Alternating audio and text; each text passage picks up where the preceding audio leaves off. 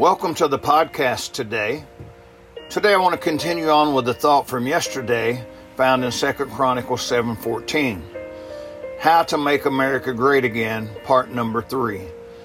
2 Chronicles 7:14 says, If my people, which are called by my name, shall humble themselves and pray and seek my face and turn from their wicked ways, then will I hear from heaven and will forgive their sin and will heal their land.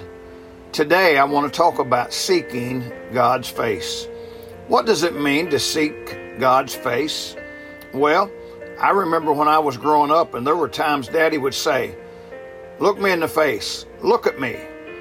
I may not have known exactly what it meant, but I knew it was serious. I knew He wanted me to pay close attention and to listen to what He had to say.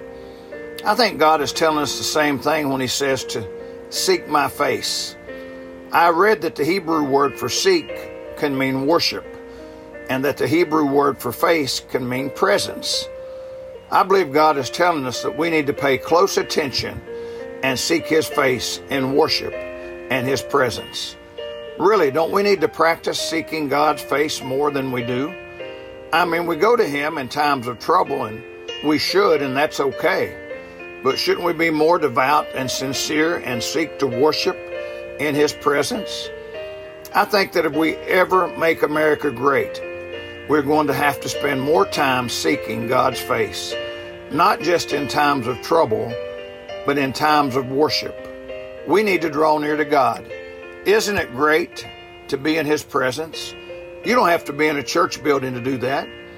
You can do it in a car, in your house, in the yard. You can do it anywhere. If America is going to be great again, it must be godly again. To be godly again, it's going to take Christians spending time worshiping God in His presence. Will you seek God's face? May God bless you today.